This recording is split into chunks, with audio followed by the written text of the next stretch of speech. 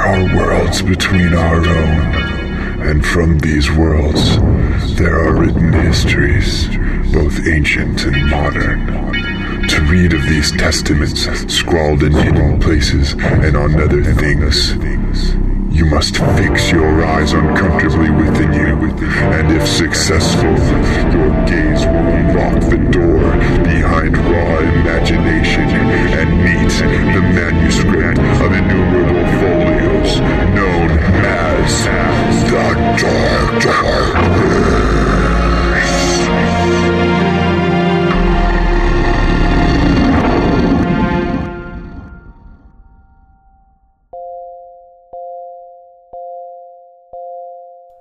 Hello, I'm Sharkchild, and this is the Dark Verse.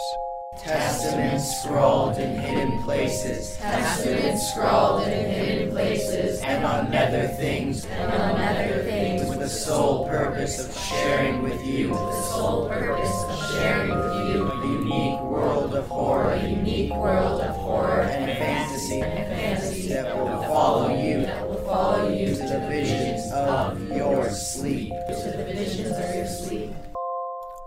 Those are 11th grade English students at Shalhavet High School in Los Angeles.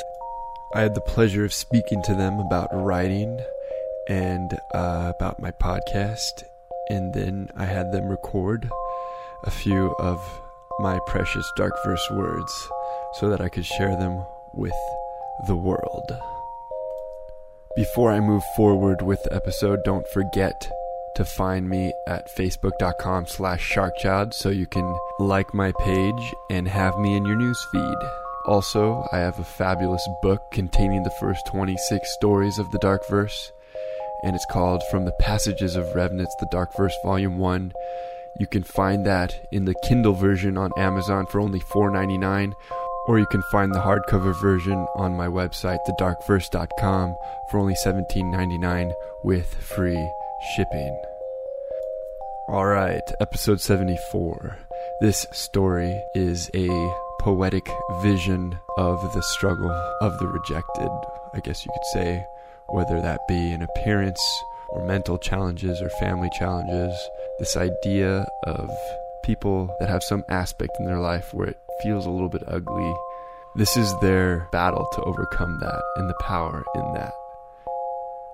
Here we go. This is episode 74 of the Dark Verse, and it is entitled The Cry of the Crooked.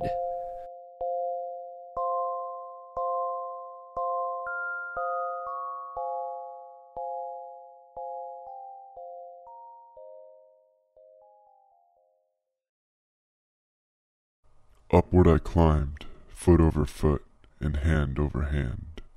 Blood pounded at my temples while I strained to maintain strength and focus. Beads of sweat rolled off of my forehead and filled the depths of my course. My sight was set on nothing but the path I had already traveled. My feet were above me, and my hands were below. Backwards I crawled to achieve my movement, the future reversed, the past to come, to trick the summit, to allow me passage. I took my time. I rehearsed each movement meticulously in my mind. I pressed fiercely my feet into stone and moved at the pace of a turtle's stride. Double-jointed knees abled my legs with the necessary angles of grip and with pull. My hands supported me and helped spring me to new footholds. I did not climb because I had to. I did not climb because I wanted to. I climbed because of ill-fated ability. I climbed because I could, and no one else. Not the strong, not the powerful. Only I, one of the strange, one of the outcasts, one of the deformed of miscreation. I climbed Mount Uzun Rididexdedit to prove the worthiness of imperfection and to scream its curse atop the peak of existence. 7 bridges, the pathways of its 7 disciples and 7 worlds, led to Mount Uzun Rididexdedit, the behemoth of realms. It stood at the crossroads of things as the tie between them. It held dreams together in miseries and condemnation and potential. It towered above the blight of existence as existence, a precursor to existence and also the apocalypse bringer to end existence. In defilement, it was the master of the universe, binding the cracks of the unholy regions of life. This mount was time unto infinity, but into infinity insurmountable, for it was as it was not, a shifting abomination of space seen only in reflection, touched only in loss, and ascended only in reverse. A ring-shaped platform of channeling and immurement that connected to the 7 bridges that connected to the 7 worlds surrounded Mount Uzun Rididextedet. The platform and the bridges were made of bone, structures as old as intellect. Hanging on and from them were the thick residues of the mount's filth, accumulating like soot over time. The 7 different worlds were each unique habitats of life, while the mount itself was rejected by life, an atrocity of time and space, connecting these worlds together like the hollow of a tree, holding them wholesomely with its nefarious, damning power. Beneath the bridges churned a sea of void stone, riddled with cracks and flowing molten plasma, excrements of matter. The distance I had covered so far was 4 miles over the duration of 7 days, although the days passed not by any reference to cosmic means. Time at Mount Uzun Rididextedet was not uncontrollable. It was based on movement, on oneself. These 7 days of progression were traveled in subtraction to the life I had thus far lived, based on the distance I had covered. Into my past I climbed, with the future unraveling. To climb the mount was to climb against life and knowledge and reason. As I gained height, the impious effect of the mount began to significantly wear me down. The thoughts of my mind began to buckle and collapse with the erosion of time. And I could not gauge the summit. I could never know how close or how far I was from its forbidden peak. But I continued to climb, and eventually I did so without thought, moving with only the premonition of touch. When I neared the top, the 7 disciples of the mount came upon me. The mount had called upon them, and now they arrived.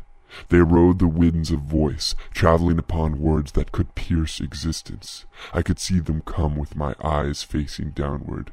I could see the variety of their forms and functions, the uniqueness each carried from each unique world. I could see the devilish beasts of words they rode, beasts constructed by vision and given mass by decree. I could see their haste and the mercilessness stamped upon their purposes. But even they, as they neared me, were no match for the laws of the mount. The very mount they studied, praised, and protected, for time was a wonder of movement, and their speeds were incredible. So with incredible speed came the incredible alteration of time within the spectrum of their ascent. They could not reach me before the erasing of time stripped their words of forward momentum. An enchantment spoken against time cannot hold the structure necessary for manifestation, and so their spells of voice travel broke, sending them upon a fall into failure and the future cold. When nothing but the feeling of pressure between limb and surface was within my capability of reception, my climb reached its climax. I was at the pinnacle of Mount Uzun Rididextedet. Without the ability to reach for a higher stone, and without reason and knowledge, I cried out. I screamed into the archways of existence a single ululation of plea.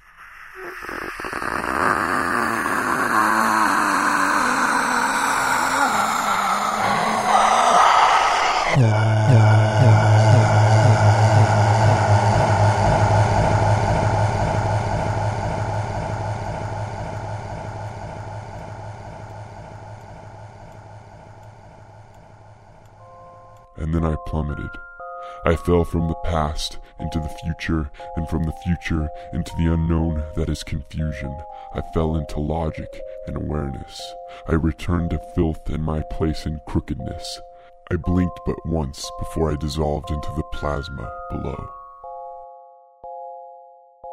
That concludes episode 74 of The Dark Verse. You can download all of the past episodes from my website, thedarkverse.com, or you can also get them on iTunes. And if you're on iTunes, please give my podcast a rating. You can give it 1 through 5 stars, and you have the option of writing a little review if you want to. Okay, I hope you had a great Thanksgiving. I myself did, and ate a lot of food, as I always do. And that's it. Adios. All stories on the Dark Verse are the sole property of Sharkchild and cannot be used for distribution, publication, or monetary gain without my written consent. Sleep deeply and remember to love.